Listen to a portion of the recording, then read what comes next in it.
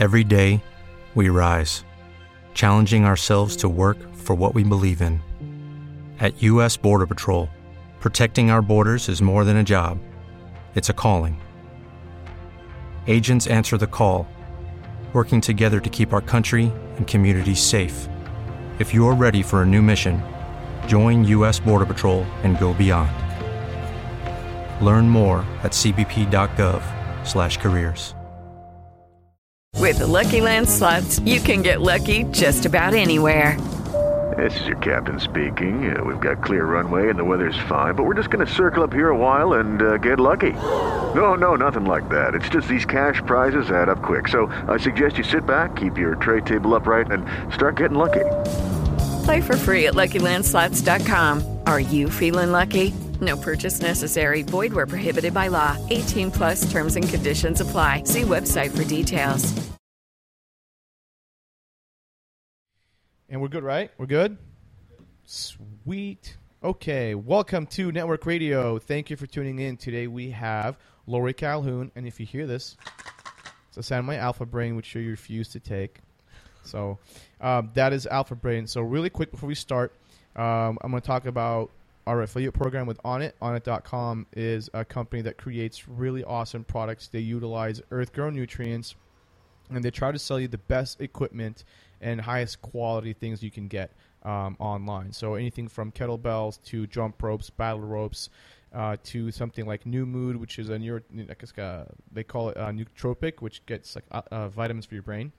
So New Mood, for example, gets you to calm down, relax, feel better. It gives you a little bit of surge of serotonin for your brain. But what I like most is Alpha Brain, which is a product that gets you to focus better. It's good for memory. So I just took 2 pills. You'll notice about 40 minutes, 30 minutes into the podcast, I'll start being really sharp, okay. Especially when the coffee kicks in too. Mm-hmm. So that being said, go to onnit.com, ONNIT, get yourself some Alpha Brain or other supplements. Use our discount code Network Radio when you check out, and you will get 10% off any of their supplements. Without further ado, let's cue the intro music. Prepare to die.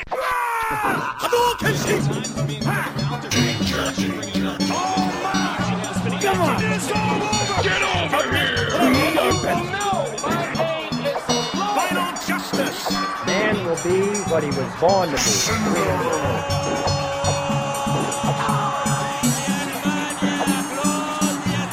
The last nail is being driven into the coffin of the American Republic.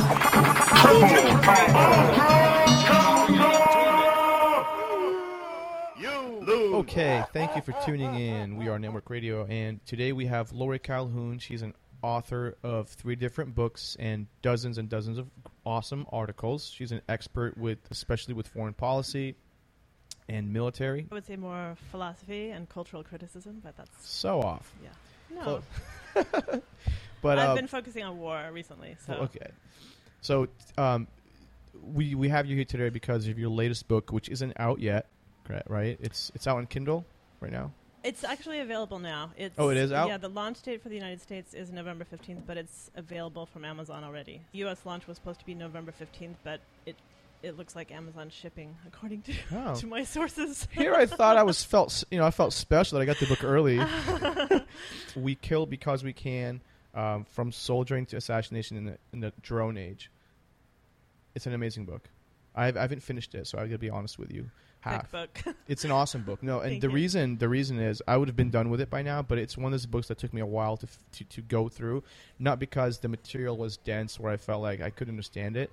It's because I'm taking notes on so much cool things that I want to ask you about. Great. Noam Chomsky said it was chilling and comprehensive, which is super cool. Like, I would be so stoked to get any kind of endorsement from him. I was thrilled when he agreed to read the manuscript. Right. Yeah, so that was nice. How did you get in touch with him?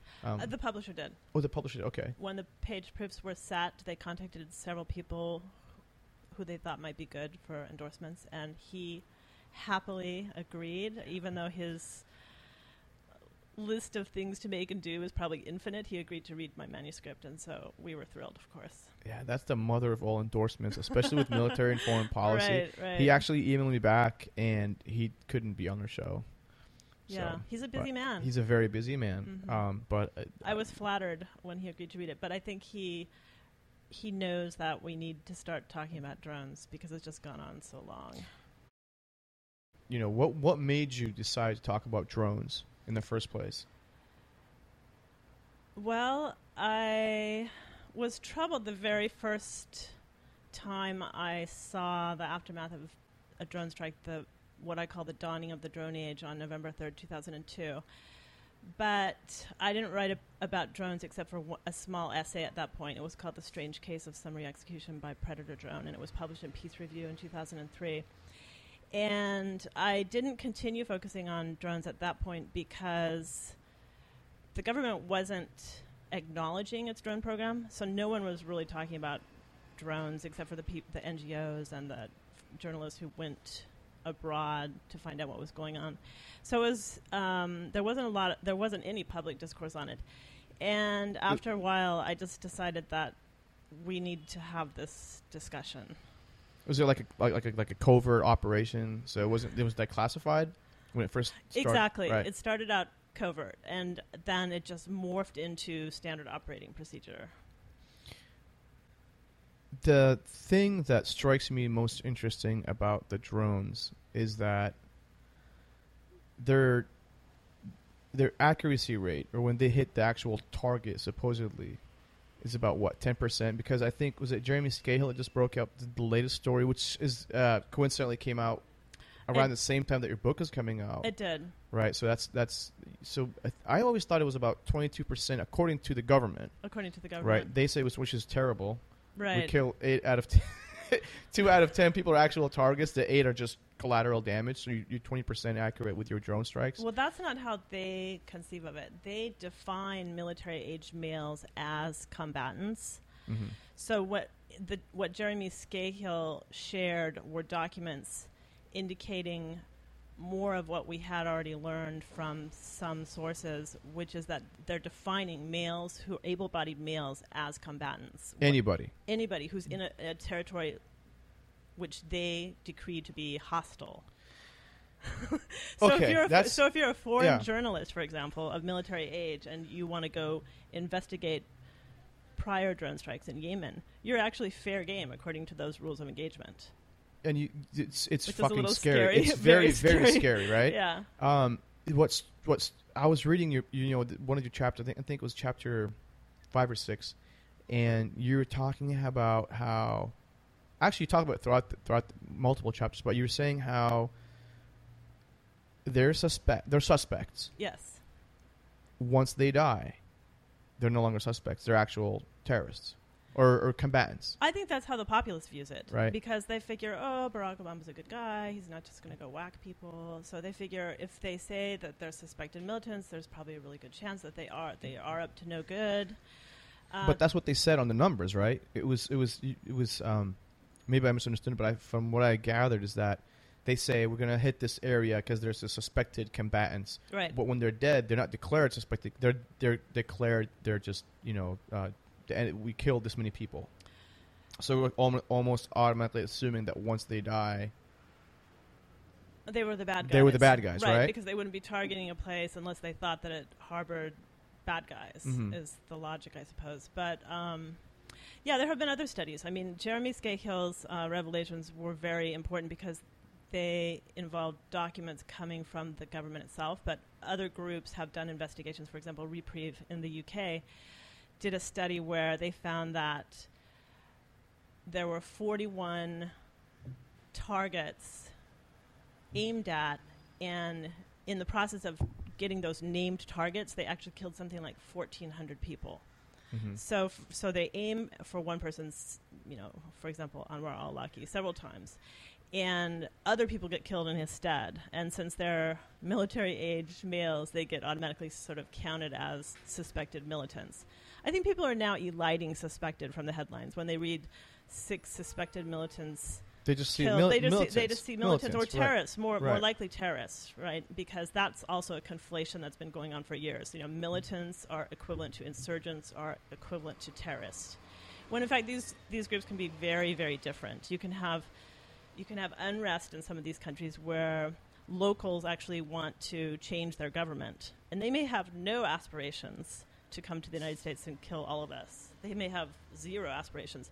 But because the central government authority is collaborating with the U.S. government, they're able to eliminate those people. Mm-hmm.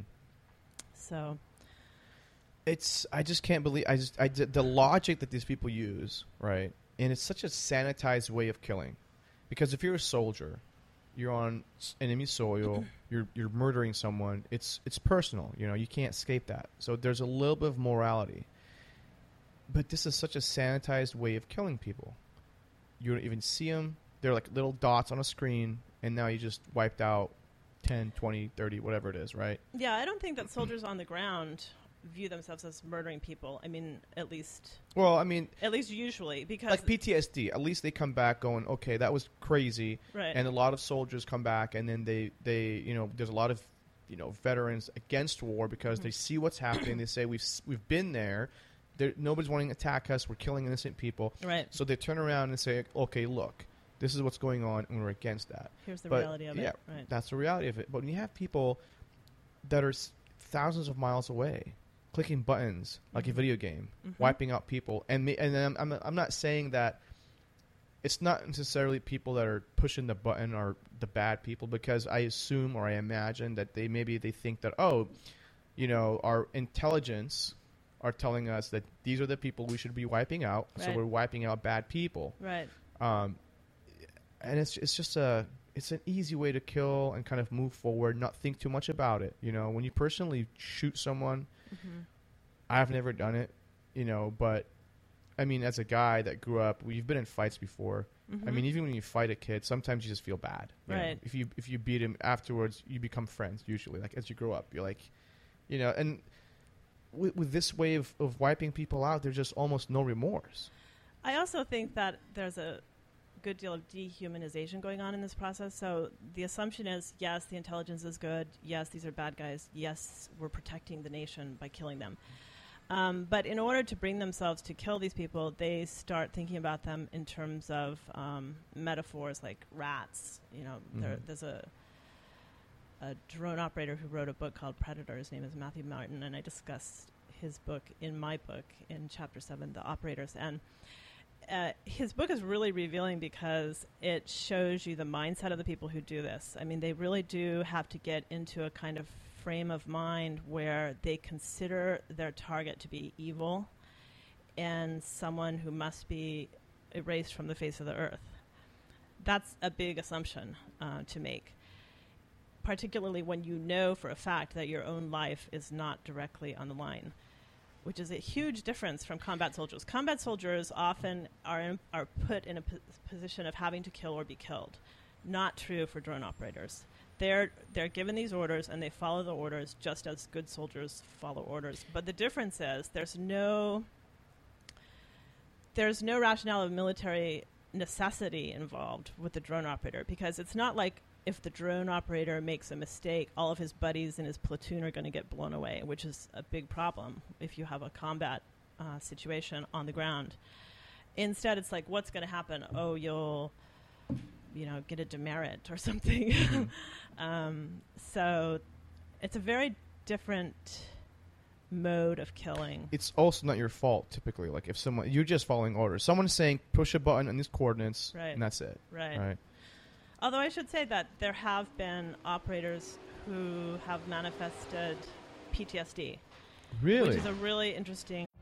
Every day, we rise, challenging ourselves to work for what we believe in. At U.S. Border Patrol, protecting our borders is more than a job. It's a calling.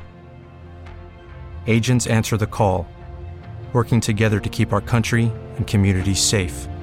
If you're ready for a new mission, join U.S. Border Patrol and go beyond. Learn more at cbp.gov/careers. Hey guys, it is Ryan. I'm not sure if you know this about me, but I'm a bit of a fun fanatic when I can. I like to work, but I like fun too. It's a thing. And now the truth is out there. I can tell you about my favorite place to have fun. Chumba Casino. They have hundreds of social casino style games to choose from with new games released each week. You can play for free anytime, anywhere, And each day brings a new chance to collect daily bonuses. So join me in the fun. Sign up now at ChumbaCasino.com. No purchase necessary. VGW Group. Void where prohibited by law. See terms and conditions. 18+. Development. Okay. People thought, oh, why would a drone operator suffer from PTSD?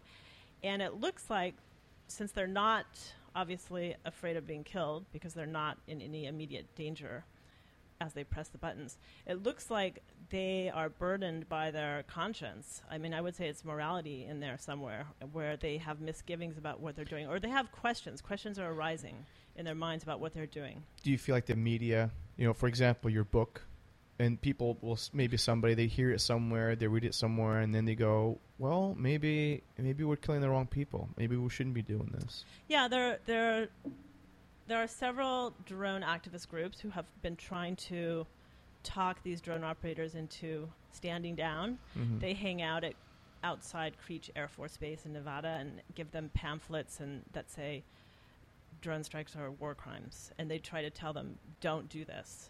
Basically, you're making a huge mistake. You're going to regret it later on down the line. Right now, you think it's okay, but believe us, it's a violation of international law. It's a violation of the Geneva Conventions. And it's basically a violation of anyone's conception of morality, because it's not a case of legitimate self-defense.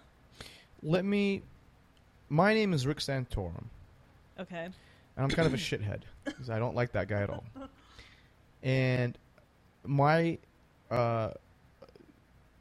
response would be, if you see a guy with a bomb that's going to be coming to your house, and he's going to be on the way, Mm-hmm. would you wait until he's there, or would you shoot him first? Well, that's the politician's line, right? Right. Many politicians support the drone program. It's very politically palatable because it looks like you can garner the image of being a strong leader, willing to fight war, but without having to sacrifice any of your own soldiers. So it looks like a win-win to them, right? It's smart war, they call it. In fact, there's a lot more going on abroad, and we're going to find out later on down the line when blowback erupts. But in the short term, politicians are very enthusiastic about the drone program because it makes them appear strong, and it looks like it's risk-free, and it looks like it's relatively low cost. How do we get the people to change their minds? Because ultimately I feel like this is something where we no longer discuss anything like nobody can critique the military. Really. You can't say anything, especially with the media sensationalization. I mean, you read comments online. As soon as someone does anything remotely close to critiquing or negatively talking about the military, they're essentially going to be attacked. And there's this manufactured rage, because we have such an appeal to ethos in everything we do that's regarded as defense and national security. And you brought something up really important in your book, that they use 9/11 as a pretext for almost everything now. Mm-hmm. And it's like, how long can you, not to sound like a jerk, but how long can you milk? Right? They're milking 9/11 to do whatever they want to do. National security has become like a talking point. They just say whatever they want to say, and as long as they say 9/11 or terrorism or something, and then it's okay. But how long do we accept that? At some point, we have to say, look. Well, I think we have to look at what these policies are doing to us as a people and as a culture, and that's part of what I try to show in the book. I have a chapter called The Death of Military Virtue. So I don't think that criticizing the drone program and drone killing is necessarily a critique of the military per se. In some ways, it's driving a wedge between conventional soldiering and what drone operators do, and saying, look, there's a line here that you've crossed. Once the soldier is killing and it's not a case of legitimate self-defense, and it can't even under any circumstance be construed as a case of legitimate self-defense, then something's gone awry. You've developed an institution of killing, and your aim is no longer defense. Your aim is actually killing. But it's preemptive. It's preemptive, right. That's right, which is interesting because Barack Obama as a candidate was very critical of Bush's preemptive war in Iraq. But in fact, what Obama has adopted is a preemptive war policy, one missile at a time. He's preemptively killing these people before they supposedly have the chance to make it to U.S. shores to harm us. The reality is that most of these people are very, very unlike Osama bin Laden. Osama bin Laden was unique in history. And what's happening with the drone program in these signature strikes, where you just take out a whole bunch of guys who look like Osama bin Laden and dress like Osama bin Laden, but they're really very different from him. They don't have the power and the means to do anything like what he did to us. Even if they hate us, they don't have the power and the means. But it quacked like a duck. Look, that's the mentality, right? At some point, it becomes a form of paranoia, I think. Mm-hmm. At some point, you just say, oh, we're afraid of everyone because all of these people might harm us. And they hate us for our freedom. Yeah, the reality is that most of these people can't harm us, and even if they wanted to, they couldn't. So what the drone program ends up doing is not keeping us safe, but enlarging the sympathizers to groups such as ISIS, right? So ISIS is really a product of U.S. military intervention. It didn't exist before the invasion of Iraq. And it's gotten worse and worse, or larger and larger, with further U.S. intervention. The CIA provided the so-called appropriately vetted moderate rebels with 600 tons of weapons covertly in, I think it was late 2012 and 2013. The result, a huge expansion of ISIS. So basically the moderates and the radical rebels were more closely allied to one another than the moderate rebels were to the United States, right? They were united in the cause of taking down Assad, right? Mm-hmm. And so they appear to have shared the weapons with ISIS, and so ISIS took over these large swaths of land. So it's just getting worse and worse. I mean, it's not getting better. We never learn. We arm people and then we bomb them. Yeah. That's literally been like their history repeating itself ever, with bin Laden, with Saddam, with all these dictators. For the folks in your book, this is very, very telling. Just to go back, because we kind of got off track of one. I know you were trying to make a point earlier. Sure. In that when they choose to strike someone with their drones, they identify an area, like for example in Pakistan, where this area is known to harbor terrorists, and the people living there might not know that the person's a terrorist. You remember you said something about. They have a custom where if someone comes to them and help and they say, hey, these people are after me, please can I hide? They take them in, right? That's right. And if you're a journalist going to that area to investigate a bomb or, a strike or anything, mm-hmm. you said, and this is very important, this is according to them, to the mm-hmm. government, this is their standards. If you were a capable male from the age, was it 15 or 16? I think it's 16 to 50. 50? Yeah. 16 Maybe to 50. 55 even. Yeah. So let's just say 20 to 40 even. Mm-hmm. Doesn't matter, right? It's just if you're a male in that area, regardless of what you're doing, and they strike that area, you're labeled as a suspected combatant. That's right. That's just disgusting. I mean, it's so strange how easily. I think it's racial profiling, which is all the more shocking given that Barack Obama is our first black president. I mean, here's a guy who has experienced racial profiling. But did you believe that he would be a good president when he was running? I was a believer. I hate to admit it now. In 2008, I was a believer. I thought much smarter than me. How could you fall for that? I thought hope and change were on. I thought hope and change were on the way. So I was fooled, to be honest. In your book, you talk about him. This is great.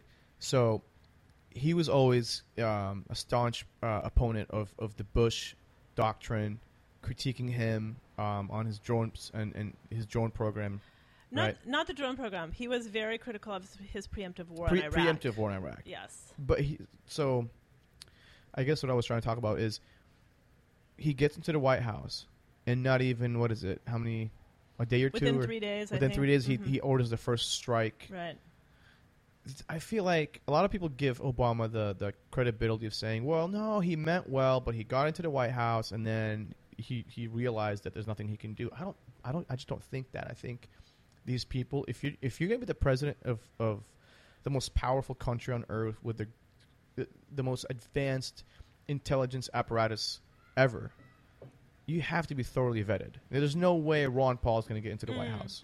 You know what I mean? But this guy gets into the White House, starts, droning people. I want to coin that. Start droning people, and he gets the Nobel Peace Prize. And everybody, I think it's brilliant. I think you get a black president because everyone's upset with Bush and they're sick of Republicans. So now we have this black dude who has, like a Middle Eastern type name, Hussein. He's maybe a Muslim.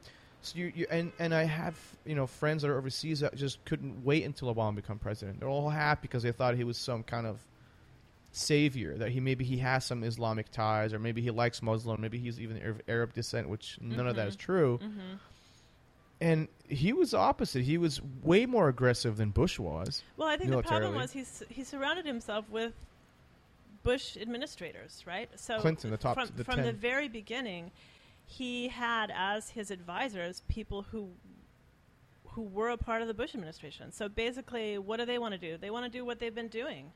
They want to continue and expand what they've been doing. And when you surround yourself with those people and you ask them for their advice, they're going to tell you that. And he basically went along with their advice.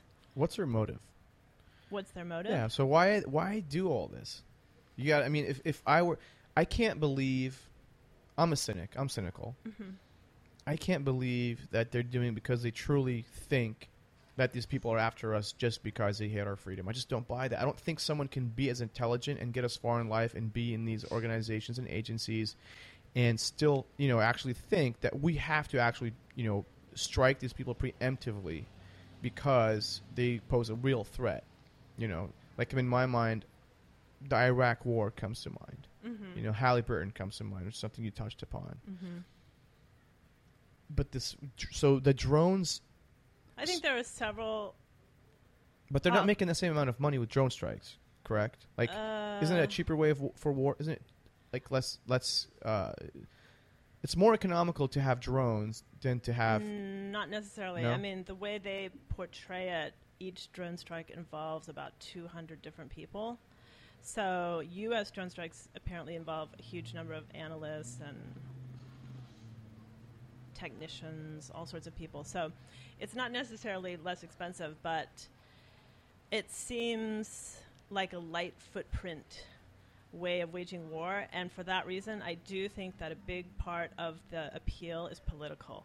I think politicians are ready to sign on for this, and they don't really look into the details of what's happening on the ground.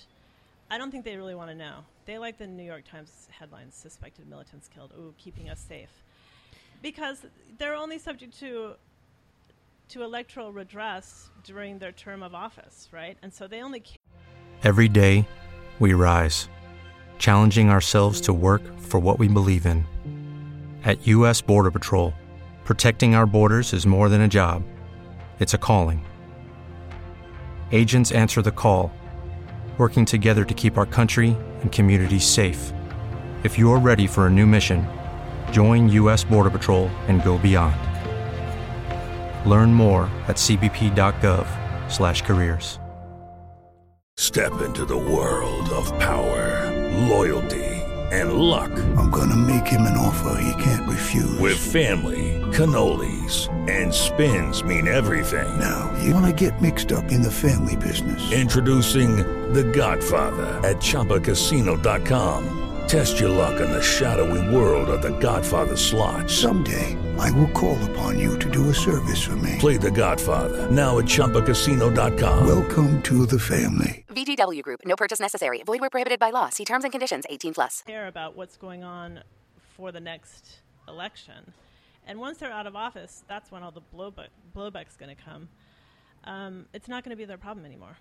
And blowback, for the folks that don't know, is a CIA coined term meaning unintended consequences of certain actions, right? That's right. 9/11 was a big case of blowback. Osama bin Laden was protesting the 1991 Gulf War and the establishment of U.S. military bases in Saudi Muslim Arabia. nations, Mhm. right? So that was a huge case of blowback. But what happens in the United States is when there's an event, that one of course was one of a kind, but any sort of blowback, people in the United States figure, this is time zero. Nothing happened before this moment in time. We have been attacked. We have to react. Yeah, why were we attacked? Why were we attacked? Why would they attack? Why do they hate us? Well, because they're Muslim and they're fanatical and they hate freedom. They don't want women to drive, et cetera, which is like so ridiculous. And the whole thing. But it plays very well to the populace. The populace wants to believe that we are good and they are evil, and it plays very well, and it wins votes. Say you're strong on defense, and you will automatically be reelected. So. And the thing about 9/11, and you said this in your book, I thought was very, very interesting because it's courage. It takes courage. Like what you're doing here to write, to talk about the drones program. I mean, one thing you said is that on 9/11, about 3,000 people died. Right. But since 9/11, how many thousands have been killed, maimed? Hundreds of thousands. Our own as well. Our own, that's right. Well, we don't care about them. Right. Even if you only count American lives, the numbers are a little bit disturbing. More about 6,000 soldiers, but then multiple times that number have been maimed, and thousands of soldiers have taken their own lives since the. I think the number. One more. Can you look up how many soldiers have committed suicide? I think the number. It's an epidemic. I mean, it's it really is. I think it's daily. The numbers are really, really, really, really crazy. I almost want to say just as much have been killed in actual war. There's that amount of soldiers. More. Okay, so that's even worse. I just we have embarked since 9/11 on this crazy new era, and I think so. I don't want to get into your personal life. Okay. But you've traveled, right? Yes. Does the world look at us and say, "What are you guys doing over there?" Is that sentiment there? I think it is. I mean, I'll give you an example, which is from my personal life. In 2001, I went to Costa Rica for a month, and it was very shocking to me to find that no one supported the invasion of Afghanistan, whom I met in Costa Rica, which was so different from here. Here, nearly everyone supported. They were like, we were hit on 911, we got to retaliate. And in Costa Rica, they're like, why are you waging a war on Afghanistan? It was incomprehensible, really. But maybe it's because they don't know that Afghanistan. No, I think that people had a hard time understanding outside of the United States why we would wage a war on Afghanistan when most of the hijackers came from Saudi Arabia. Right? Well, because Bin Laden was in Afghanistan. That's the rhetoric. The real question is why go to Iraq? Oh yeah. Well. So Omar just looked it up. So 22 veterans commit suicide each day. Yeah, shocking. Every single day, the number's 22. So actually, this brings us back to drones. Why drones are so politically palatable? It looks like, you can just avoid all that. We want to save our soldiers and keep the homeland safe. Here's the answer: drones. We just have the operators. They drive into their trailers in Nevada, push buttons all day, and go home to their family. There's no loss of life among soldiers. And we don't care about the innocents that are being killed. And they're not reported. Right. They're not reported to us. And if you want to find out about them, you have to read NGO reports, human rights reports. You can find out from some of the brave, or I should say courageous journalists who have gone there and investigated some of these cases. For example, Jeremy Scahill. But you have to actually do work to find out about the other side of the story. If you want to get beyond the headlines, suspected militants killed, and find out about someone like Mamana Bibi. Who knows in the United States about Mamana Bibi? Virtually no one. She was a 68-year-old grandmother who was taken out by a drone in Pakistan while she was picking okra in her family's large field, all alone. Okra can mess some people up if you're allergic to it. Okay, people are either but that's collateral or against okra, right? But that's collateral damage. Well, supposedly. That's what they say, right? Well, I mean, they didn't say anything. They didn't respond to requests that they explain what happened, but it's pretty predictable what they would say. GPS coordinate. We put in 12 instead of 22. It was a GPS error. So that's the explanation. It's always wow. It's always oops. Oops. Yeah, exactly. Push the space bar. Something like that. But they need like an autocorrect. What's interesting about autocorrect for their yeah, GPS coordinates. What's interesting about the drone age is that collateral damage is assumed to be permissible, just as though there were soldiers on the line. But in fact, there are no soldiers on the line. So why is collateral damage supposed to be permissible? It's almost like a habit of thought. Mm-hmm. You know, you just call it collateral damage, and therefore it's okay. Well, because as you've described it, is that they've declared a war. They call it a war. They call it a war. It's not really a war, but they call it a war. So under that pretext, it's really comes down to almost like semantics. It is. You know what I mean? Very so semantic. We're calling it a war, so therefore we're allowed to have collateral damage. Right. Because if we don't kill these people, they're going to kill us. And how do you... So what do we do? Like, how do we... Well, one thing I tried to do in the book is Can you just... oh, sure. Yeah, just... Well, you can... I want you to relax. Okay. Just bring that closer to you so that way... One thing I tried to do in the book was to show how some cases from the 20th century compare with drone killings. Okay, so in Chapter 2, it's called From Black Ops to Standard Operating Procedure. And I talk about Black Op assassination and compare it to drone killing, to Standard Operating Procedure targeted killing, they call it. They don't call it assassination. And assassination is illegal. Assassination is illegal under international law, but what they say is we're not assassination, we're doing targeted killing. Again, with the semantics, but right? It is. It's redefining, rebranding, if you like, relabeling acts of killing. When you actually look at the dynamics of what's happening, though, it looks identical to extrajudicial execution or assassination. So one example is Ahmed Bouchiki, who was a waiter killed by Mossad in Norway in, I believe, 1973. He was perfectly innocent, but they thought that he was a part of PLO and part of the Munich massacre. So they killed this guy. So they didn't use a drone. They didn't have drones then. But if drones existed, lethal drones, and they could have taken him out with a Hellfire missile, how would the case have differed? The difference is there would have been collateral damage. Let's say they employed on him, as they call it, in his restaurant. Everyone present probably would have been killed. Some of the people on the periphery would have been maimed. So that would be the difference. But it's interesting that they want to say that it's targeted killing when you use a Hellfire missile, but it's still assassination if you use, say, a pistol or a strangulation wire. And this looks like a very contentious distinction. Another really good example to think about is the recent authorization of killing by David Cameron of 2 British nationals. What is the... So what happened with that one? So 2 British citizens living in Syria were taken out by drone under British Prime Minister David Cameron's authorization. So he killed them using Hellfire missiles. But it's illegal. How many countries have drones? I thought it was just us. Oh, no. Israel had them, I think, used them before us, but we were the first country to use them thousands of miles away from our homeland. So Israel definitely has them, has had them for a long time. The United States has them. Britain has them. China has them. And they're Iraq just all has over the them. place? They're spreading all over the place. Wow. Pakistan and Nigeria now have them and have used them against their own citizens in their own homeland.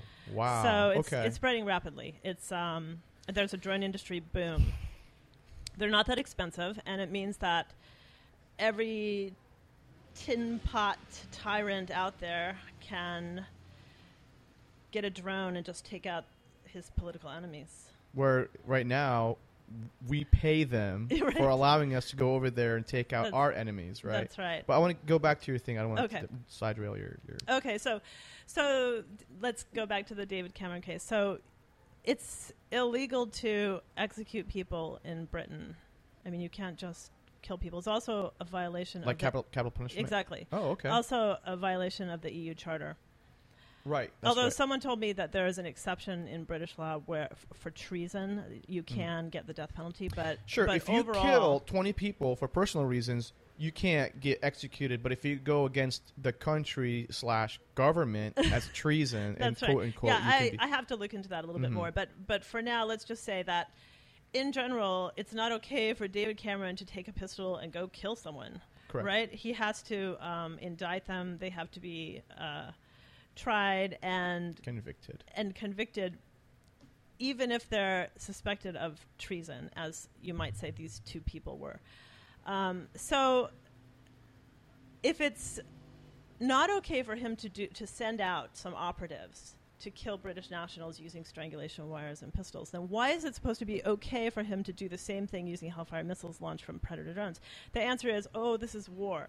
But it's, again, as you said, a semantic distinction. You're saying, in this case, this form of homicide is war because we used a missile? Right? How is it not assassination? You still intend to kill the person.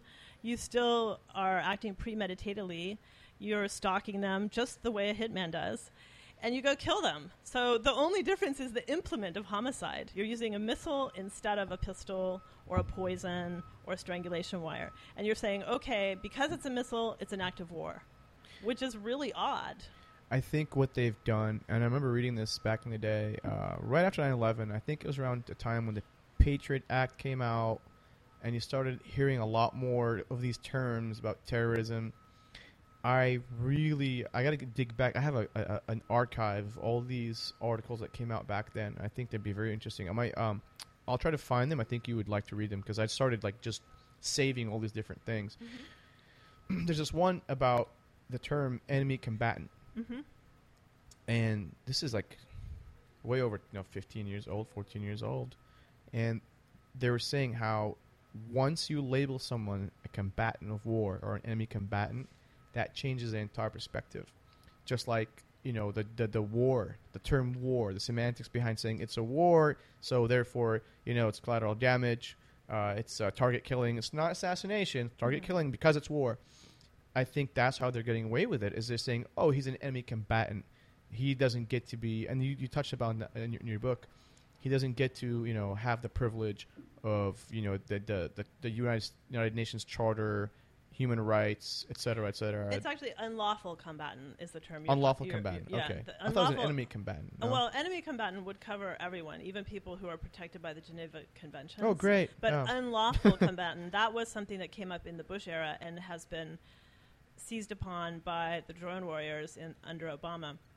So unlawful combatants are people who are protected by none of the conventions. They're not protected by the laws of civil society because it's war, and they're not protected by the laws of war because they're unlawful.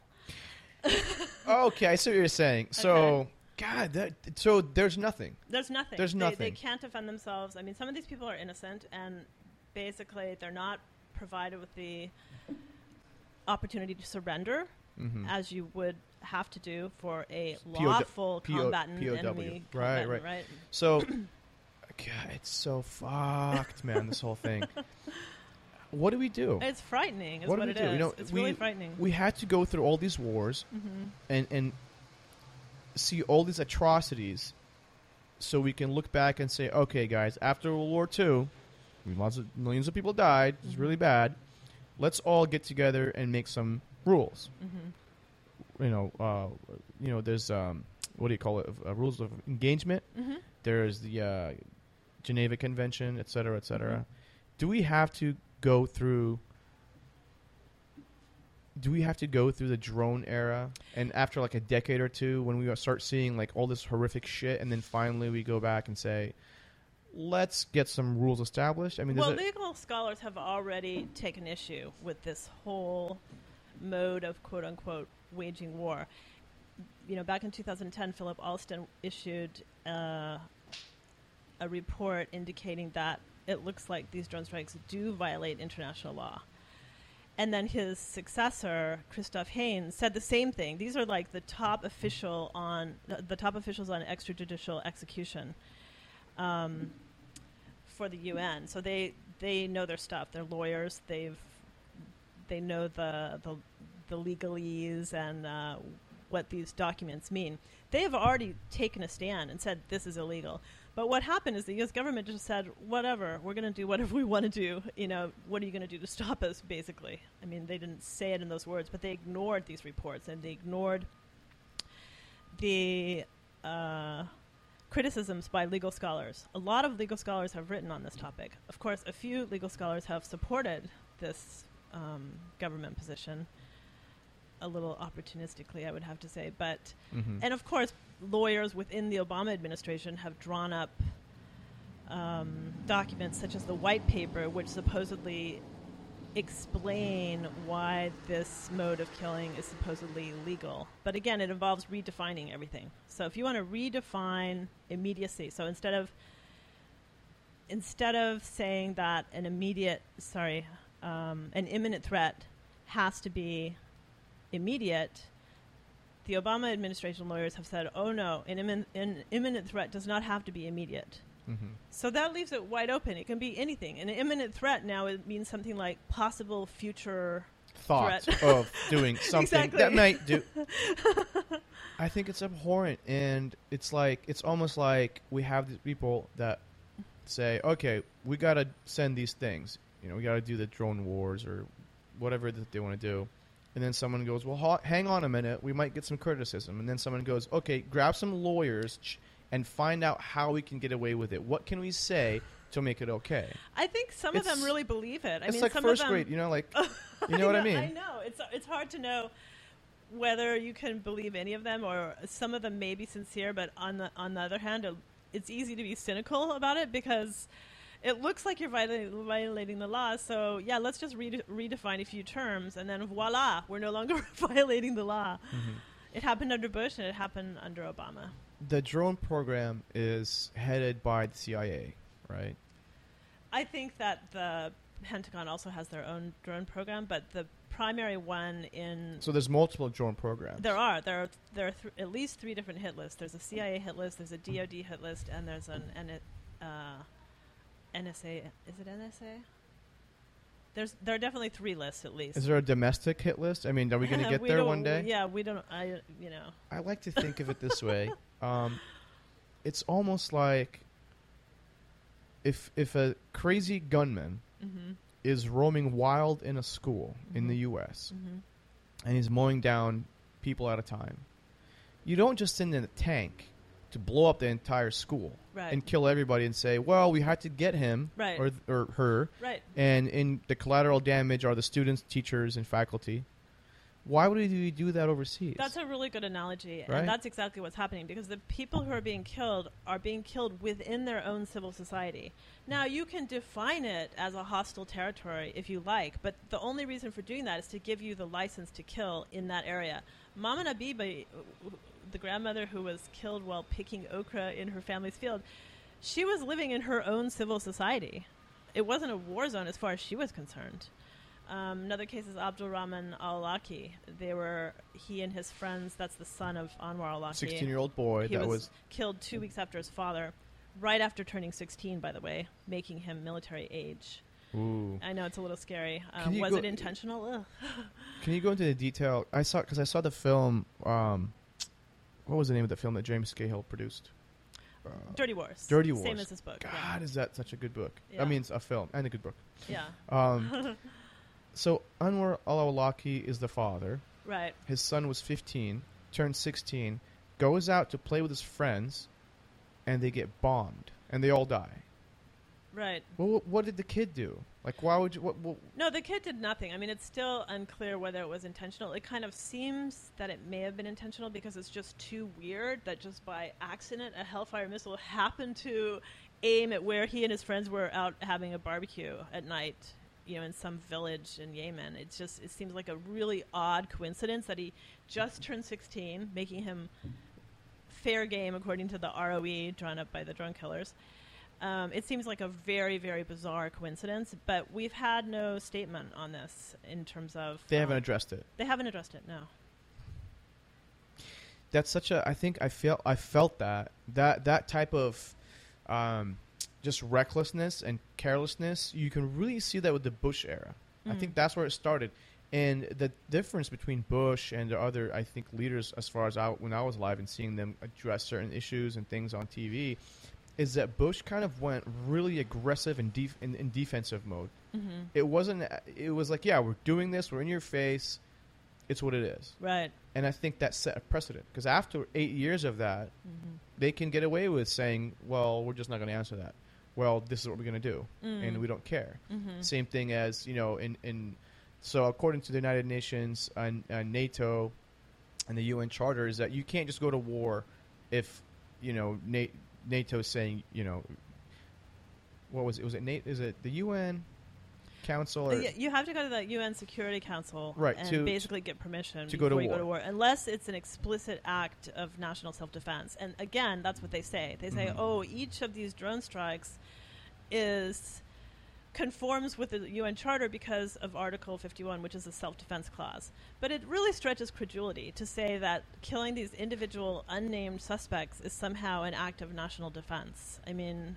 And we don't even know who they are sometimes. We don't even know who they are, that's right. And after, the person that's manning the drone program, that's pressing the button to kill people, they get done with their, they're done with their assignment or they're retiring. Then they get, you say, like a scorecard. Oh, you've killed this many people. Well, Brandon Bryant was given a scorecard of sorts, which indicated that he had contributed to the deaths of 1,626 people. So he was a censor, and they guide the missiles to the target. And I believe that he said in one of his interviews that he himself pushed the button something like 13 times. But these drone operators work in shifts and in groups, and they tend to monitor the same person for weeks or months, maybe even years at a time. And so lots of people are collaborating to the death of each target. So that's how his numbers are so high. I don't know whether they're still going to be giving those scorecards out because Brandon Bryant made somewhat of a big deal out of it. He's really the only one who's spoken out. He's very brave to have done so, and I think that he's met with a lot of anger. I think he's going to be on one of those lists. Well, maybe he's safe because he's been so public. And he'll be a martyr if he does. So they can't really do that. Well, it will look like an accidental death is what it will look like if he does end up dead. But I don't think it's going to happen. I mean, I hope not. Gosh. I wouldn't be surprised. Yeah. I wouldn't be surprised. You had an awesome analogy in your book where you compared the drone strikes to the mafia. Uh-huh. And I would do a very much of a discredit if I try to explain it. Okay. Do you mind kind of just like touching up on that? Not at all. Because I thought it was very fascinating the way you described it, and I kept going, huh. Yeah, this idea first came to my mind. I loved, by the way, the intro of that chapter. Right, the quotes from... is it Donnie Brasco? Yeah, Lefty Ruggiero. Yeah, that was... I absolutely enjoyed reading that. So this chapter this book is full of like little scribbles and stuff because I was taking notes. Good, there's just so much cool stuff in here. Right. They're from two movies, from Donnie Brasco and Claude, and they're both hitmen. It's like, ain't nothing like the Army, right? Right. So great. The quote is, the Army ain't nothing like the Army. The Army is some guy you don't know sends you out to whack some other guy you don't know. Army. But whatever you may think about conventional soldiers, this seems really true to me in the case of drone operators. And one reason is that the drone operators are following orders in the way that a hitman follows an order handed down by his boss without asking questions. So the drone operators don't have access to the intelligence. And that's what you describe as compartmentalization, right? Right. So basically, they have a job. This is their job, and they do what they're told. A good hitman carries out the act of homicide for which he has been paid and leaves no traces behind and makes sure that his boss is never discovered. So that's what a hitman does. Drone operators are doing a very similar thing. They're told, the order comes down, go kill this person, and good soldiers just obey obediently, and they don't ask questions because that's not the role of a soldier. Even though a drone operator is not necessarily a combat soldier, but they conduct themselves in the manner of soldiers in that regard because they do follow the orders to kill. And there are a couple of interesting similarities between the hitman and the drone operator. One is that the people who are killing can't really have any personal rancor against the people whom they kill because they don't know them, right? A person you're killing from your screen as a drone operator is just a silhouette. And unless it's a high-value target, in which case there may be a huge mythology built up around him. But if it's just an unnamed person and you're supposed to go kill that guy in that hut today, it's not like you can have anything against him. He never tried to kill you, right? The only reason you're doing it is because you're paid to do this job. So I think it's very similar, and I think that only certain types of people are going to be attracted to this profession after a while once they start to think through what exactly it involves. They're killing people. And Hello, it is Ryan, and we could all use an extra bright spot in our day, couldn't we? Just to make up for things like sitting in traffic, doing the dishes, counting your steps, all the mundane stuff. That is why I'm such a big fan of Chumba Casino. Chumba Casino has all your favorite social casino-style games that you can play for free anytime, anywhere with daily bonuses. That should brighten your day a little. Actually, a lot. So sign up now at ChumbaCasino.com. That's ChumbaCasino.com. No purchase necessary. VGW Group. Void where prohibited by law. See terms and conditions. 18+. Hello, it is Ryan, and I was on a flight the other day playing one of my favorite social spin slot games on ChumbaCasino.com. I looked over at the person sitting next to me, and you know what they were doing? They were also playing Chumba Casino. Coincidence? I think not. Everybody's loving having fun with it. Chumba Casino is home to hundreds of casino-style games that you can play for free anytime, anywhere, even at 30,000 feet. So sign up now at ChumbaCasino.com to claim your free welcome bonus. That's ChumbaCasino.com and live the Chumba life. No purchase necessary. VGW Group. Void where prohibited by law. See terms and conditions. 18+. And their own lives are not on the line. It's not a case of legitimate self-defense, unless you want to redefine that term as it has been redefined to include Which basically anything. Right. Right. It can it can include anything. And so the secrecy also is very similar in the two cases, the mafia and the drone program. There's no indication of what the criteria are. How did these people get on the hit list? Why are these people on the hit list? How can they get their names removed from the hit list? Let's say they're on there erroneously. There's no option. There's right? no option. It's so crazy. And basically, once you've been fingered as a target to be dispatched, it's almost inevitable that you're going to die. And that's the same case for you don't know the victim of a hitman, right? Because the hitman comes up, lurks in the shadows, and kind of studies what you do and watches you where you go and where can he strike without anyone witnessing it. That's what a hitman does. And drone operators are doing the same thing. They're lurking in the shadows, up in the sky, actually from their trailers. They're lurking, and they're stalking. They're doing exactly the same thing that hitmen do. And so, I think it's really important that people think through this and recognize that drone operators are not doing the same thing that the noble and honorable soldier of the past did. Whatever you may think about war in general, there were courageous soldiers in the past. Some of them were laboring under falsehoods, but they wanted to fight and were ready to die for their country. And that's not the case for the drone operators. I think that's very true, and I always say that because people get upset. It's a very touchy subject. I have friends in the military. I've had like a distant relatives that have died in Iraq, ironically. Right. And people are emotional about it, and there's a lot of ethos, a lot of emotion, and they're brilliant. The establishment is brilliant at using certain keywords, honor, courage, freedom. America. Memorial Day, veterans, all. So they're brilliant at sensationalizing and making everything, look just emotionally entangled with your own belief system. You do believe you're in the greatest country in the world. You have the patriotism, the blind nationalism. We're America. We're a beacon of freedom. It all goes back to World War II. I mean, basically the argument is, we saved the world from the Nazis, therefore everything is permitted. But didn't Russia do that? Didn't Russia win the war? It was a combination. We did it with Russia. With Russia, but I read an article about how Russia is actually the country that won the war. But we have been. You have to admit, we've been sailing on those World War II laurels forever. Basically, you can forgive Vietnam because of World War II. You can forgive the invasion of Iraq in 2003 because of World War II. You can forgive everything because of World War II. I think at some point our political capital is going to run out, if it has not already, in the Middle East, where people are like, what are you doing? Well, at that point, we'll find a new boogeyman. It was communism, then it was, Islamists, and then I don't know what the next frontier will be, but there's always somebody to kill, and I feel like that industry is always going to exist. The Hitler du jour. See, the Hitler thing, it's like the 9/11 thing.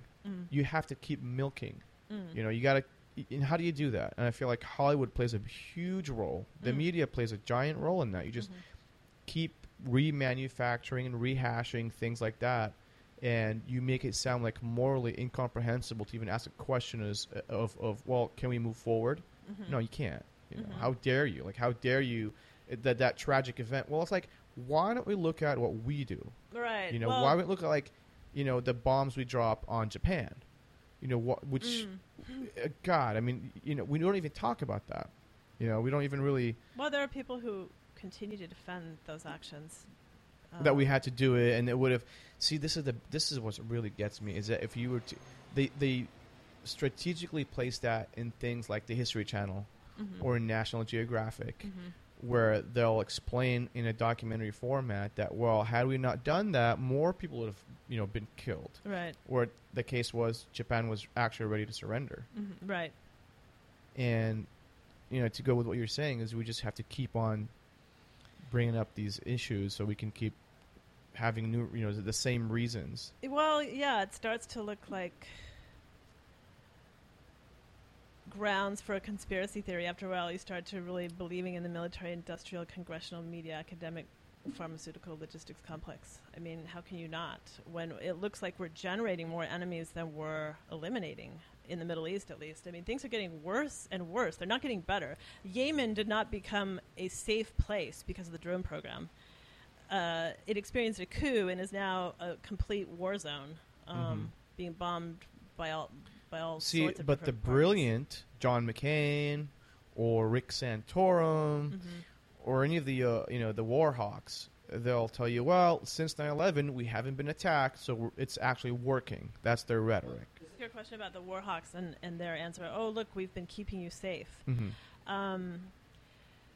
Again, in the short term, it may look like that on the surface, but when you look at what we've actually done, and I try to talk about this in the intro, the number of people whom we have killed or who have died as a result of our various counterterrorism and anti-terrorist initiatives, it just overshadows anything that happened on 9/11 or anything that was ever done by Osama bin Laden. I mean, hundreds of thousands of people have been killed, probably more by now, but just in the Iraq and Afghanistan scenarios. So when you look at all of the tragedy for humanity, okay, so just set aside the fact that we're Americans and we want to keep the homeland safe. When you look at all the tragedy that has been wrought on humanity through these initiatives, then you start to feel a little bit queasy, I think. But I think most Americans don't know the numbers. They don't understand what we're doing to people. They also have been seduced by the relatively low number of civilian casualties, where collateral damage is construed only in terms of body count. So they think collateral damage is body count. So the estimates on civilian deaths by drones vary from several hundred to several thousand, both of which seem small compared to the Iraq War, the Afghanistan War, certainly Vietnam. And so they say, you know, look, the numbers are really, really small. But what is unique to the drone age is what I call a second-order collateral damage, which is a type of, in some ways, more destructive damage, and that damage is done to the survivors of drone strikes. The double tap you're talking about, double right? tap is one example, where wounded targets are struck again, and in the process, first responders are killed. Exactly. Okay, so that's one thing. But there's a whole nother layer of collateral damage which no one even acknowledges in the U.S. government, and that is the psychological damage that is being done to the people living in these areas, because they're now afraid that they're going to be killed. So even if their family members have not died yet, the sight and the sound of the lethal drones hovering overhead, and they do hover, 24 hours a day when they're after a target. You can hear them? Has traumatized. Yeah, it sounds really? like a kind of generator, a humming sound. Yeah. Wow. So now I know what to look for. Yeah. So. Oh shit. And they also know that when the drones are around, going to be killing someone. So what happens, and there have been several human rights groups. That's kind of like that siren, right? Back in the day. And right. Okay, so people are like, oh, no, the drones are coming. They're going to kill someone. And even if they don't associate with a terrorist, they never know whether they're going to be killed, because random people are being blown up left and right. Look, if I was in a neighborhood and I lived over, in Yemen or Pakistan or Libya or wherever we're sending these drones, and I'm a kid and I'm growing up, because this has been going on since, 02, 03? Okay. So in 03, right now, I'll be about, 15, 16 years old, the legal age to be considered an enemy combatant or unlawful combatant. And all my life, I'm hearing about these drones. Right. I can hear them in the sky. Right. I know that they're killing us. I have no fucking clue why all my family members are dying. Right. And I'm growing up, and I'm thinking, well, what is this? And then some people say, well, these Americans, they get their planes out here. There's murder. We don't know why. There's no communication going on to understand what is happening. That's right. Guess what? This is the blowback you're talking about. I'm going to say, okay, you know what, dude? I'm broken. My mind's broken. I've had enough. I'm probably going to die anyways. Right. But what I'm going to do, raise a family in this area? No. I'm going to go out and find who's fighting America. Well, ISIS is fighting. I'm going to join ISIS. And that's creating more enemies. That is an right? excellent... You basically described the findings of a recent report issued by Al-Karama, an organization based in Switzerland, which went into Yemen and interviewed people and found exactly what you just said. It's almost as though you read the report, because in a way it's common sense. Like, you could predict this. Like, if you can just get in the mindset of what it's like to live under drones, that's the reaction you would have. Particularly, this happens among young boys. They become angry. And it doesn't even matter if they've lost a family member. Al-Karama discovered that the levels of fear, anxiety, paranoia, and anger are on a par. Among people who haven't lost family members are on a par with those who have lost family members. So that means the entire community is being affected by what I call second-order collateral damage, this psychological effect. And you're right, they lose the ability to plan for the future because they don't know if they'll be there tomorrow. Yeah, why am I going to bring a kid to this world, really? So am I going to be even available? That was a brilliant explanation of the whole report, really, what you just said. That's exactly the findings that they derived when they interviewed people on the ground. The people lose their ability to plan for the future. They lose the ability to experience former sources of joy because they're so afraid. They're afraid. Other reports by Amnesty International and some other groups, including Reprieve, have shown that people are afraid to associate with one another in groups because they're afraid that it will be misinterpreted as a terrorist retreat. So all these weddings which have been struck. Yeah, they blow up weddings, man. Who is... realistically speaking, it's not funny. But yeah. No, it's funny because it's true. It's one of those sad things. Like, it's very, very sad, and this is what Americans are missing. And I feel like if Americans understood these sorts of effects and didn't just say, "Oh, collateral damage, a few hundred civilians," that's really good next to Vietnam. If they actually understood the effect of this program and the psyche of entire communities of people, many of whom are innocent, maybe they would think twice about it. But what happens is they've accepted collateral damage as body count, and they Obama says, oh, there hasn't been a huge number of civilian deaths from drones. Well, there's been a huge amount of terrorism by drones. Okay, and these people have been. It's not terrorist when we do it. It's not terrorism when we do it. Yeah, I don't know. I think depends on how you define terrorism, right? If you define terrorism as the arbitrary threat of death, then the drone program is absolutely terrorism. It is terrorism. It's totally arbitrary. You made that comparison in your book, and it's a brilliant comparison, and I think it's true. I can't remember. You said something it was a very clever way of comparing terrorism to what we're doing here, right? We're murdering innocent people that pose no real threat, no immediate threat. And, when we do it, we're not terrorists. Right, so I compared it to 911. In 911, yes. I want you to, because I was reading it and I loved it so much. So I compare the drone program to 911 because in both cases, people who are unarmed are being stalked and targeted. They have no ability to defend themselves, and they're not warned ahead of time. So there's nothing they can do, to get out, to extricate themselves from this place. And in both cases, it's this stealth initiative. In 911, they used commercial airliners, which were really bombs, but they were disguised as commercial airliners. With the Predator drones, it's just this thing up in the sky that's incomprehensible, and a missile is going to be emitted by it now and then, and you have no idea why. You have no idea if you're on the hit list, or if your father's on the hit list, or your brother's on the hit list. And if your father or brother are killed by a drone, you have no idea how to make any claim. Mm-hmm. You know, my dad wasn't a terrorist. You just killed my dad. So what's the... No one's going to hear that voice. No one's going to hear that voice. No one's going to hear that voice. Very few people will hear that voice. I liked how you said people overseas that attacked, or supported the attack of 9/11 are people that are thinking Americans are terrible. They've been sanctioning and killing Iraqis. They've been doing all these things, so we're going to go over there and hit America. Right. Right? So we go there, we kill 3,000 from their perspective. Right. Because I don't want to be... I'm not part of that. No. So from their perspective, they're saying, we're going to go over there and we're going to bomb some Americans to get them to understand. And so on 9/11, we're going to go, send these planes, kill people that, like you said, they're suspected associates. They're associated with the American government because they're American.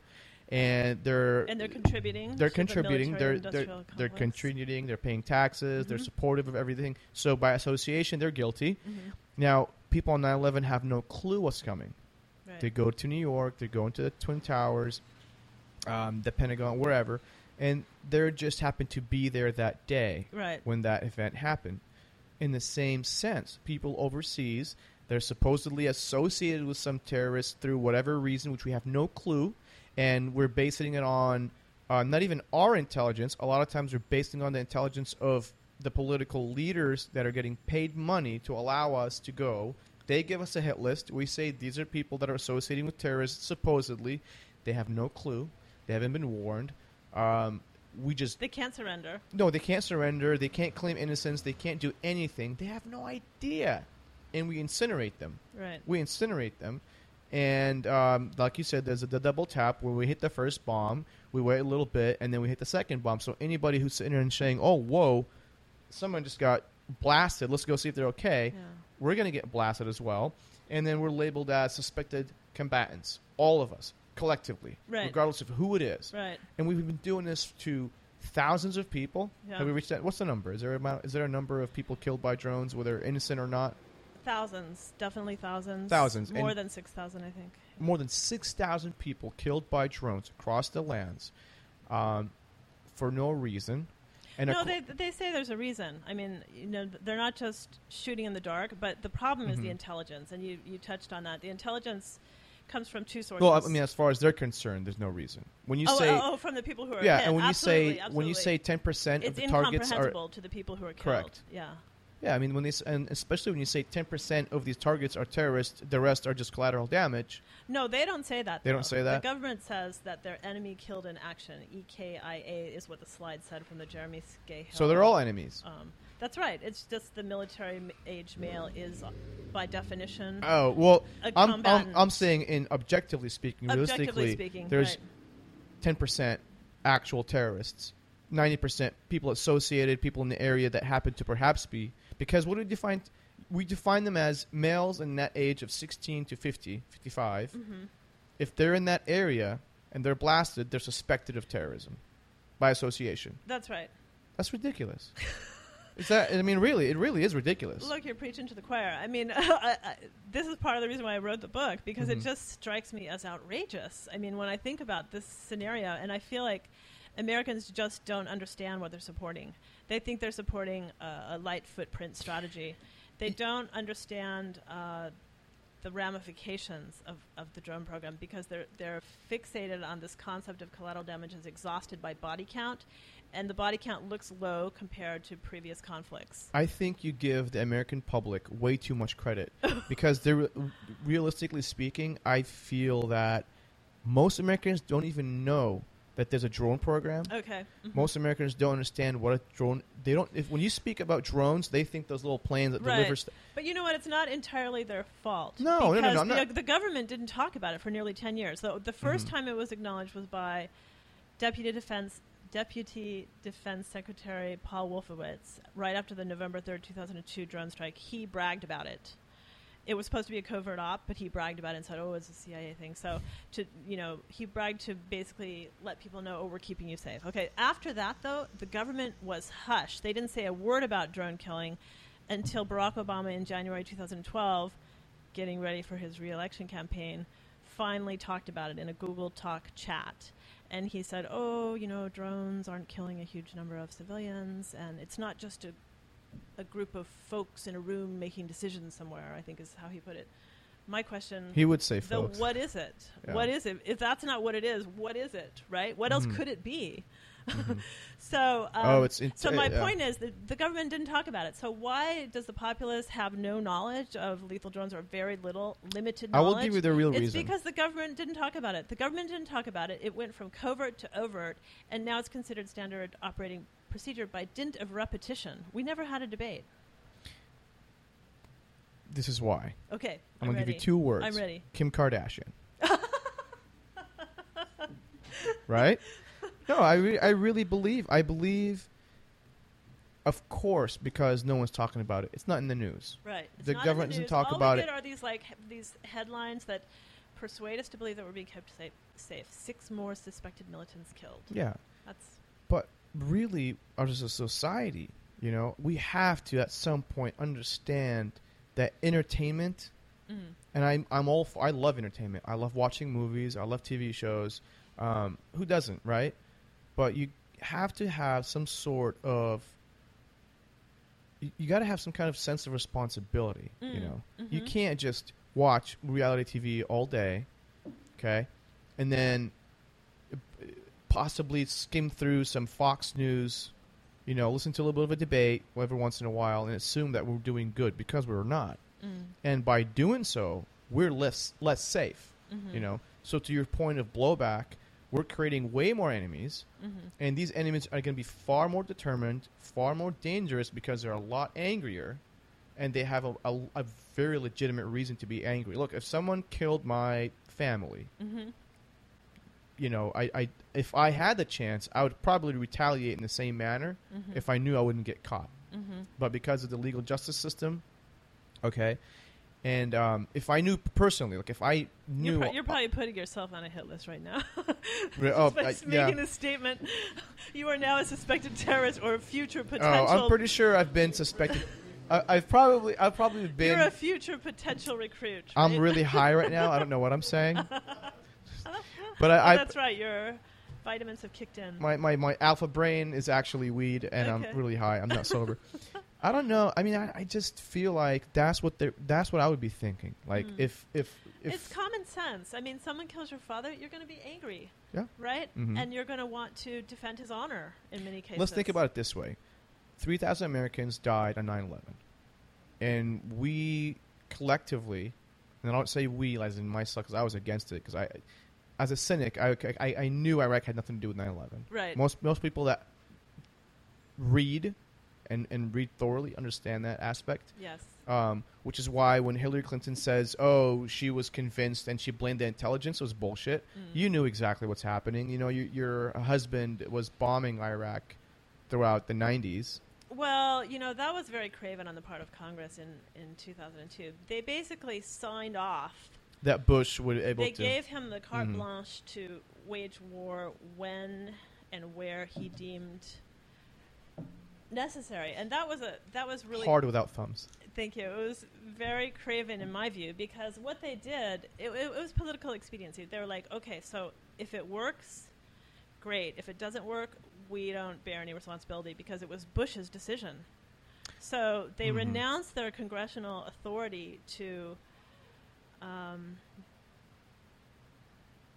rein in the executive, and they just said, do what you need to do. Of course, in a show of support and we were fine with that. America was, not even just the Congress. The American citizens, the American population was fine with us going to Iraq because we're pissed off. We're pissed off 16 years later, and we treat 9/11 as if it's the biggest tragedy to ever strike this nation. And they use that word. They say that this is the greatest tragedy to ever hit America, is 9/11. where 3,000 people died. Mhm. Take that number, Mhm. multiply it by, what, 1,000? When you, yeah, you, 1,000, you yeah. know, when you consider the amount of people that we've killed overseas. Or wrecked their lives as well. Yeah, Those are other things not we've even done. talking about the ones that are through sanctions and all the other things. Like, if you're growing up in a country and you know that we can't get medicine in, we Yeah. can't get, Iraq couldn't even get pencils in because they supposedly have lead. Right. Okay? Right. So if you're going through this tragic life since inception, and all you can understand is that America is this evil entity supposedly that's doing all this, Mhm. what's going to be in your mind? There's a really good example illustrating what you just said, which is the case of Junaid Hussain, a British national who was taken out by a U.S. drone a couple of months ago. The guy was supposedly a high-value target. He was 21 years... Can you just get this? He was No, you can lean back. I can lean back and Just do this. bring- Okay, there bring we it go. close to you, yeah. Okay. 21-year-old, quote-unquote, high-value target. The guy was like 6 years old when Iraq was invaded. Okay, and after that, as he grew up, he became more and more sympathetic to ISIS. Eventually, he became an ISIS sympathizer and hacker. Okay, so he's very intelligent and very talented. And look what happened to his life. He was destroyed by a drone. But why did he become sympathetic to ISIS? I mean, he was just a kid. He was 6 years old when Iraq was invaded. It was his witnessing of what was going on that made him sympathetic with ISIS. So we're creating these enemies, and then we're destroying them. And it's really a tragedy, I think. I mean, you have to look at the human cost of this. Like, this guy was not evil when he was 6 years old and Iraq was invaded. He was just a kid. And he evolved into a hacker helping ISIS, right? His life could have followed an entirely different trajectory. He could have been a great computer scientist. He could have been Edward Snowden. Yeah. I mean, he could have been all sorts of things. I mean, even just erase the whole war picture. He was obviously very intelligent and very talented. And so what I want to say is that these young people who are being killed, because all of the older people are already dead, they're some of the best that humanity would be producing if we weren't forming them in this way. They're being formed by what they witness. And we bear a responsibility for that. We're making these people... Okay, round two. Name something that's not boring. A laundry? Ooh, a book club. Computer solitaire, huh? Ah, sorry, we were looking for Chumba Casino. That's right, ChumbaCasino.com has over 100 casino-style games. Join today and play for free for your chance to redeem some serious prizes. ChumbaCasino.com. No purchase necessary. Void where prohibited by law. 18 plus. Terms and conditions apply. See website for details. in some sense, take up arms. Violence begets violence, right? Yep. And that's the whole thing with the blowback. That's what... And 911's a perfect example of that. Okay, so they struck us. Instead of taking the moral high ground and saying, we're not going to descend to your level, we're going to pursue the criminals through the proper channels, and we're going to bring the responsible parties to justice. Instead, we invaded and attacked entire nations, most of the inhabitants of which had nothing to do with 911. And they Most don't people know. in Afghanistan don't even know what 911 was. Correct. So, what was it? Was it Dirty Wars where they asked the girl in Afghanistan, and they're just like, "What's America?" They don't even know what America is. They're just all they know is that these bombs are coming down. Right. It's just incomprehensible. Turning their civil societies into war zones when they're not even bearing arms. Or understanding why they attacked us. I think that's such an important question, and I remember it's the establishment. I really believe that because, you know, when you had Ron Paul in the debates in 2008, and he was talking about 9/11 and why they attack us, and you have Rudy Giuliani, you know, a corrupt establishment person. I really have no sympathy for these people because they know what they're doing. Look, he's not in it because he actually believes he's going to help the nation. I don't buy that for 1 second. I think you reach to the point where you're a mayor of New York, you know a lot more than you'd show. You know, you're intelligent. You know what's going on.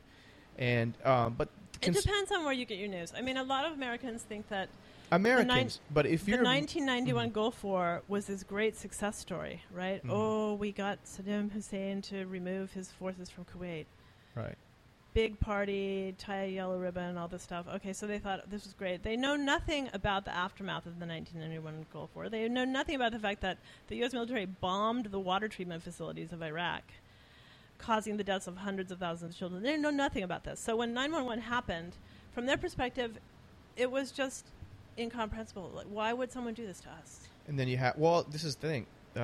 You, instead of asking and really understanding why, and maybe some people did, you have the president of the greatest country on the planet responding by saying they hate us because of our freedom. Right, and they repeated that That's little just like trope over and over and over again. You know, Osama bin Laden even made fun of that little statement. He said something to the fact, this is a paraphrase, but if it were true that we hate you for your liberty, let Bush explain why we didn't bomb Sweden. I remember That's that. right. Yes. Why we didn't attack Sweden. Yeah, why wouldn't you attack But people don't get that. You know, they don't. They like the Manichaean dichotomy. We are good, they're evil, and we're going to go get the evil enemy.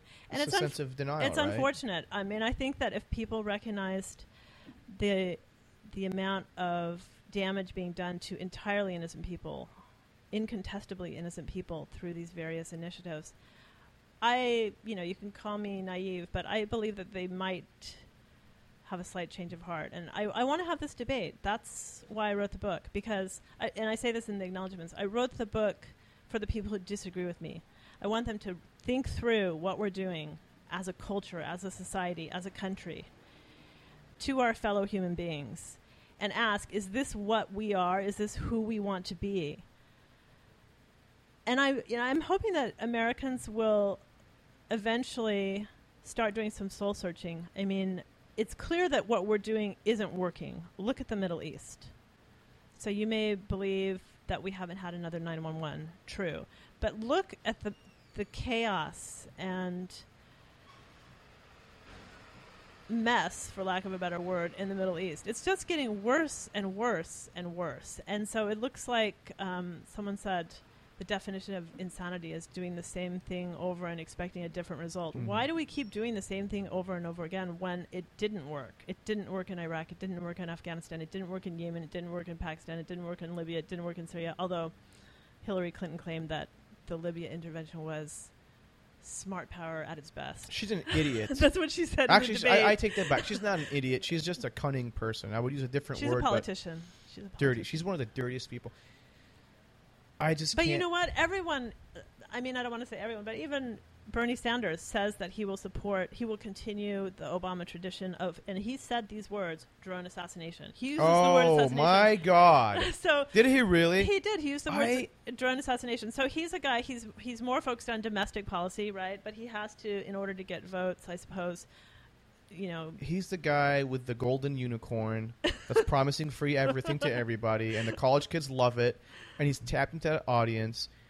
But this is what I've been telling people, and I've never heard that one. So that's very, I have to look that up, because I've been telling my friends that support Bernie Sanders. Yeah. I'm like, this guy is not an anti-war politician. No, he's not an anti-war politician. He talks nice. He might have, but they used, he voted against the Iraq war. Well, he voted to fund everything that went into that war afterwards. Mm-hmm. He voted to give Bush the right to go to war by himself. It's just another politician, you know. He's nice because he's old. I was disappointed when I heard that he was answering questions about foreign policy in that vein, you know, saying that he would basically continue in the Obama tradition and using that expression specifically with the drone assassination program. He said, I believe, I think he said something like, oh, it seems to be working. Yeah, keyword seems. Yeah. You got to get beyond the New York Times headlines if you want to know what's really going on. Correct. That's actually very important, because if he says that, and if something came out let's say he becomes president, and he would probably keep on the same team of administrators, right? And so that would mean that the policies would be perpetuated through yet another administration. It's all the same. That's why we need to have this debate now. I mean, we need to, before this comes into, like, 24 years. It's already been going to be 16 years of these policies. Wow. I mean, it's just going to be permanent policy with no recognition of the reality of what we're doing. Well, you said something very important in your book. You said that these organizations that are, you know, responsible for all this operation is that these people that are, first of all, they come from the military, so they're trained to kill, right? But also, it's the mentality. I forget to use it. You used a big word. I had to look up that word when it comes to Lethal centrism, maybe. No, it was one word. Focus it was like on lethality. it was some sort of a lot of syllables, but the meaning behind it is kind of like a groupthink mentality where you have people in an organization that have a certain goal, and anyone that goes against that grind is either they leave or they get kicked out. Institutional homogenization. Okay, that's what it was. There we go. Right. Yes, absolutely. So eventually they start moving up to the ranks, and eventually this organism is filled with like-minded people that want to keep going with the same agenda. So, and if you don't go along with the party line, you lose your job. You don't get promoted, certainly. No, you lose Maybe your job. Maybe you get sent down, to the basement to do some filing. So you either leave because you disagree, right, or you lose your job. So but you definitely don't get promoted. No, right. I mean, John Brennan was the drone killing czar, right? Mm-hmm. He then was promoted by Obama to be the director of the CIA, which means, of course, that drone killing dominates the agency's efforts because that's who he is. That's what he does. And once these people have done these things, they want, for a variety of reasons, to continue doing them. Some of those reasons are psychological, right? Some of those reasons, like once you've already been involved in this, you want to convince yourself that what you've done is right. I mean, there are questions that can be raised. I've tried to raise a lot of them in the book. It's a kind of frightening development in our history, I think. The idea that we set out to kill people. We hunt them down and kill them. And not give them a chance to explain themselves. They can't surrender. They can't defend themselves. We won't tell them if they're on the hit list. So if they're innocent, oh, well, too bad. We'll just assume they're guilty until proven innocent. But you can't prove them innocent. Why? Because what they're guilty of is being potentially dangerous in the future. Maybe. Who's not potentially dangerous in the future? In case the CIA is listening, I'm not potentially dangerous. No, everyone is. Everyone is. Not me. Because that's the thing is they're thinking maybe this person one day will grow up to think that he might contemplate to attack the U.S. and possibly be able to hurt somebody. So therefore, he's on this hit list. He's an unlawful combatant, so there's no rules to it. We're just going to kill him. We're not going to tell him that, but we're going to kill him. Right. It's crazy to me that we're able to continue like this. And then so where do we go from there? How do we get this book to be Kim Kardashian on TV? I think people just have to start thinking about the issues and talking about them. I mean, I think it has to start small. There have been drone activists who have been opposed to this whole idea of targeted killing, which they've always identified as assassination from the very beginning. But unfortunately, those people are not, as far as I can tell, taken very seriously. They do their protests and they talk about, they go stand in committee meetings and hold signs and things. But unfortunately, they're not taken seriously. So what I tried to do in this book is appeal to people who think they support drone killing and say, I want you to think through these arguments and think through these implications and these consequences and ask yourself whether you can, in fact, support what we're doing. I wish people would be as introspective, but I feel I really have to.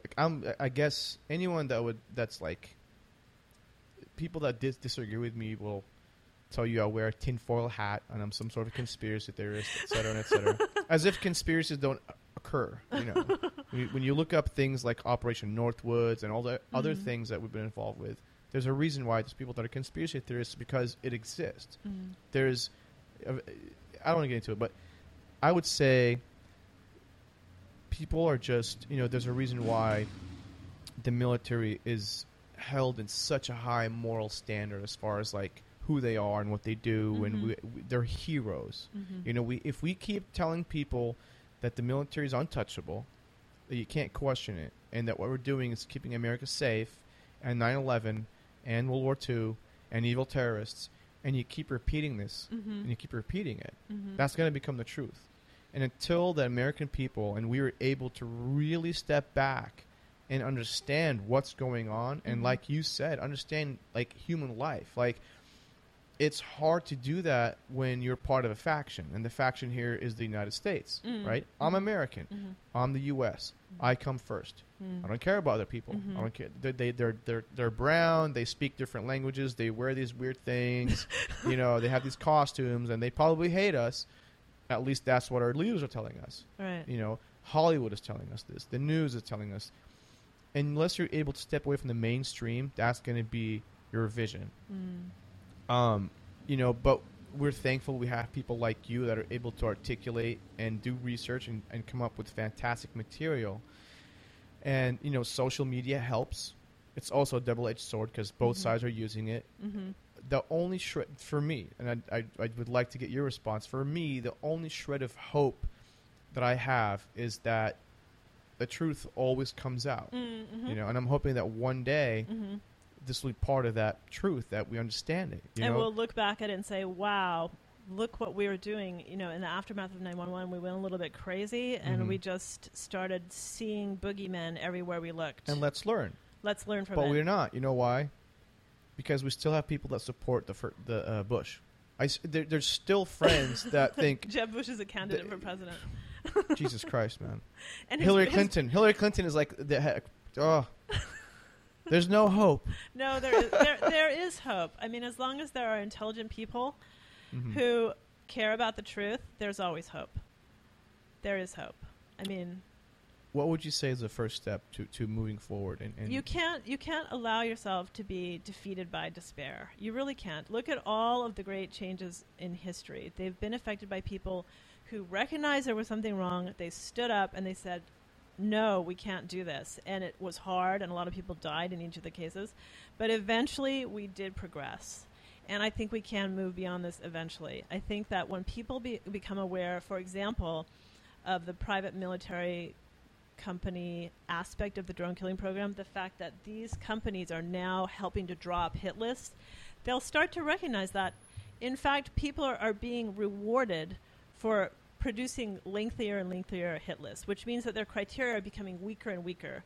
And more broad. And more and more broad. So they find a so-called associate and they mine that person's cell phone stats and contacts, and then they add new names to the list. I mean, I think if people can imagine what it's like to be one of these people, and I have actually a scenario where I describe a person who finds himself in this situation where he realizes that he shook hands with one of these suspects and exchanged business cards at a party, a neighborhood party, the previous summer. Okay, so now it looks like he's going to be an associate, right? Because his contact is found among the suspected jihadist contacts. So when people recognize how these hit lists are made through mining data, and also just through modes of evidence which are not judicially admissible, hearsay and circumstantial evidence do not hold up in courts of law, and yet they're being used exhaustively in these cases to take away people's lives. I think if people can imagine themselves in that position, being in this Kafkaesque position of not being able to defend oneself against the charge that one is an evil terrorist, maybe they will come around and they'll recognize that if it's wrong, if it would be wrong for someone to do that to me, then it's got to be wrong for me to do that, or our government to do that to other people. I know you think that. No. I'm too optimistic. No, I love it. We need that. We need some, because people like me become cynical. And I mean, I really think that all of the people you talk about who support the military without questioning, I don't think they have bad intentions at all. No. That's right? something they want to do the right thing. I have a lot of friends. They think that it's somehow, a lot of people, I think, find it rude, for example, to criticize the military. You can see this if you try to post something political on Facebook or in the social media. People are like, no, we want cats and babies. They don't. They're in denial. But here's the thing. The reality of it is, and this is what I've always said, is that just because you think that you're doing something good, and in your heart you believe you're doing something good, and you believe you're fighting to keep America free, it does not mean there's a difference between thinking you're fighting for our freedom and actually fighting for our freedom. Or wanting to believe that what you're doing. You, I would say you're fighting for our freedom. You know, you're someone that's doing something that's really, I mean, because if people read your book, even if it's one person reads your book and says, I'm against this, we got to do something, and there's enough people get together and there's a change where we stop the drone program, we're already safer because we're stopping from creating enemies and terrorists that want to come and take revenge. Exactly. So in that sense, yeah, you're fighting to keep us safe and free. Right. You know, if you're part of someone that's saying, I support the troops no matter what, let them go overseas, bomb the shit out of these people, you're doing the opposite. Right. You know, ironically, what you said earlier about, you know, guilt through association, the first person that would be on a hit list right now would be John McCain. Right. But he went over to Syria, shook hands with people that are in ISIS. There's a photograph. That's real. Right. So is John McCain on the hit list? He should be. For associating with ISIS, arming them. And did they become ISIS after he shook hands with them? Well, or I mean, at that point he thought they were moderate. Appropriately vetted moderate rebels. Hold on, though, Lori. Yes. He's on a list. Okay. We don't know who he is. It's SIM card, business card. This person's in an active area. He's over 60. Okay, you know what saves him? He's over 55. So we're not going to bomb him. Point well taken. So people think through how these lists are produced, and they recognize that, in fact, I could be on a list because of my apparent association with other apparent terrorists. I mean, at some point, I think people have to get back to the question of what we're doing as a culture and as a society. I think those are issues that have not been touched on at all. People are just focused on, keep us safe, you know, take the battle to the enemy. They don't think about what it means to be a society which tries to eliminate and destroy talented young people in other societies because they have come to sympathize with groups whom we disapprove of. They don't understand what's going on here. And let me draw an example here. Consider the case of Nelson Mandela. I spoke of him briefly in the book. Nelson Mandela was considered a terrorist by the South African government. He was thrown in prison when he was a young man, and he was locked up for 27 years. He emerged to be one of the greatest forces for peace in history. If drones had existed at that point in history, since he was designated as a terrorist in a hostile territory, he would have been destroyed by a lethal drone. So what we're doing now, while we destroy these people... And no one would know who he is. No one would know who he is. He would never have effected a revolution. He would have never done anything because he would just be dead. And that's what we're doing right now. We're killing young people who have the potential to be great because they say negative things about us. And I just think this is really disastrous, not just for America, because there will be blowback, but for humanity. I mean, I think that along with the quote-unquote worst of the worst, we're destroying the best of the best. Because these are people, some of these people, as misguided as they may be, they're willing to fight and die for what they believe in. What we should be doing is tutoring these people. But we have to stop killing them in order for them to listen to us. I mean, we can't keep doing the same thing over and over again and expect them not to react in the same way. I agree wholeheartedly. I think Americans mean well. I mean, look at how passionate people are here with regards to animal rights, you know, with regards to charities, all these things. People want to do the right thing. People do want to do the right thing. It's just a matter of manipulation. You know, you take advantage of someone's emotions. Basically, you take fear.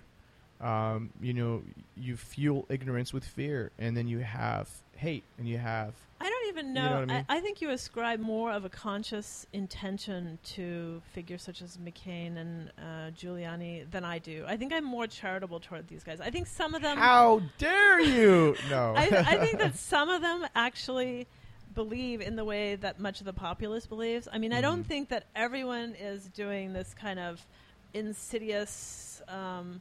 you know, pull the wool over the eyes of the flock. You don't think, for example, that I hope not, at least. George Bush, Hillary Clinton... George Bush would be a good example. I think that... you have to be... Well, he's kind of... Well, according to his speeches, he's not that bright. But I think he actually is very intelligent. I don't think he's... Oh, you do? I think... Yeah, you can't be a president and not be intelligent. Well, I think he's just not a good public speaker. He had Dick Cheney. I mean, Dick Cheney really... Look, is Dick Cheney evil? At least give me Dick Cheney. We probably shouldn't go there. All I can say is every time I see him, I'm reminded of Dr. Strangelove. That was a fantastic film. It was a fantastic film. That was a fantastic film. The same sort of, like... It's like, come on, intensity. Man. With Halle Berry and everything. But there are people Some who people- still are I- willing to say, "Oh, yeah, so they made a little profit," but in fact, they were trying to keep us safe. Yeah. They just Fox they News wanted. panelists. They're gonna do it anyways. Let them make some money on the way. I think that the money came first. The money came first, But yeah. it's what it is. People have a very forgiving attitude toward war profiteers in this country because of our positive attitude toward capitalism. People think, "Oh, it's good. Greed is good." Well, war is good for the economy. War Some is people good for the actually believe economy. that's justifiable. That's like we right. Can say. That's one argument. But also people think that it's rational to attempt to profit in whatever way you can. And if you can profit from war while keeping us safe, they believe, Right. then why not? Yeah, like why not? It's But the problem is that when you have programs such as our drone killing initiative, you don't really know who's doing the analysis and who's drawing up the hit list and what they believe in. Are these people moral? Are they amoral? Are they sociopaths? We actually have no idea who these people are. All we know is that some of them work in private industry and so are mercenaries under some definition of that term. And they may or may not care about the sanctity of human life. They may not care at all. I would go for the latter. Yeah. But that's just me. Yeah. But in any case, we're running short on time. Okay. I definitely want to give the platform to promote your book, any website, or anything that you wish.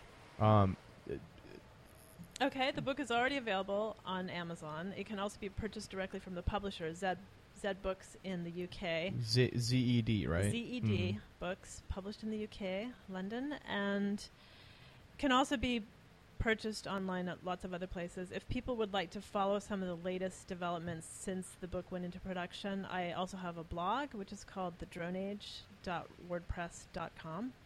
And so I'm posting commentary on the latest events, which don't seem to be stopping or slowing down. It seems as though drones are in the news every day now. So come join me on the blog.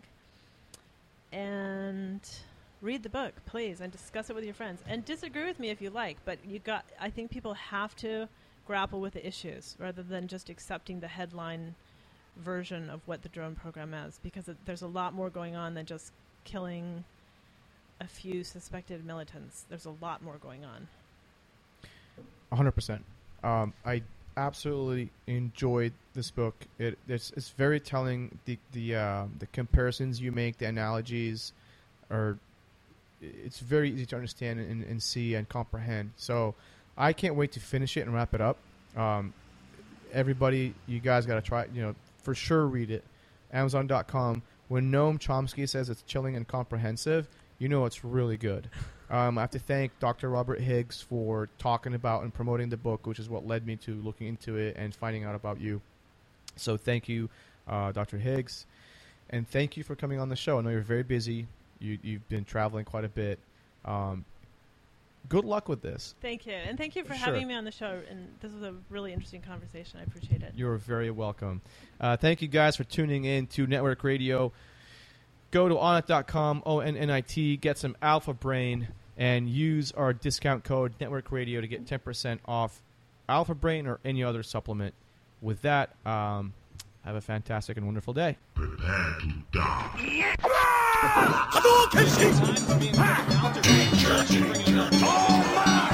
Come on!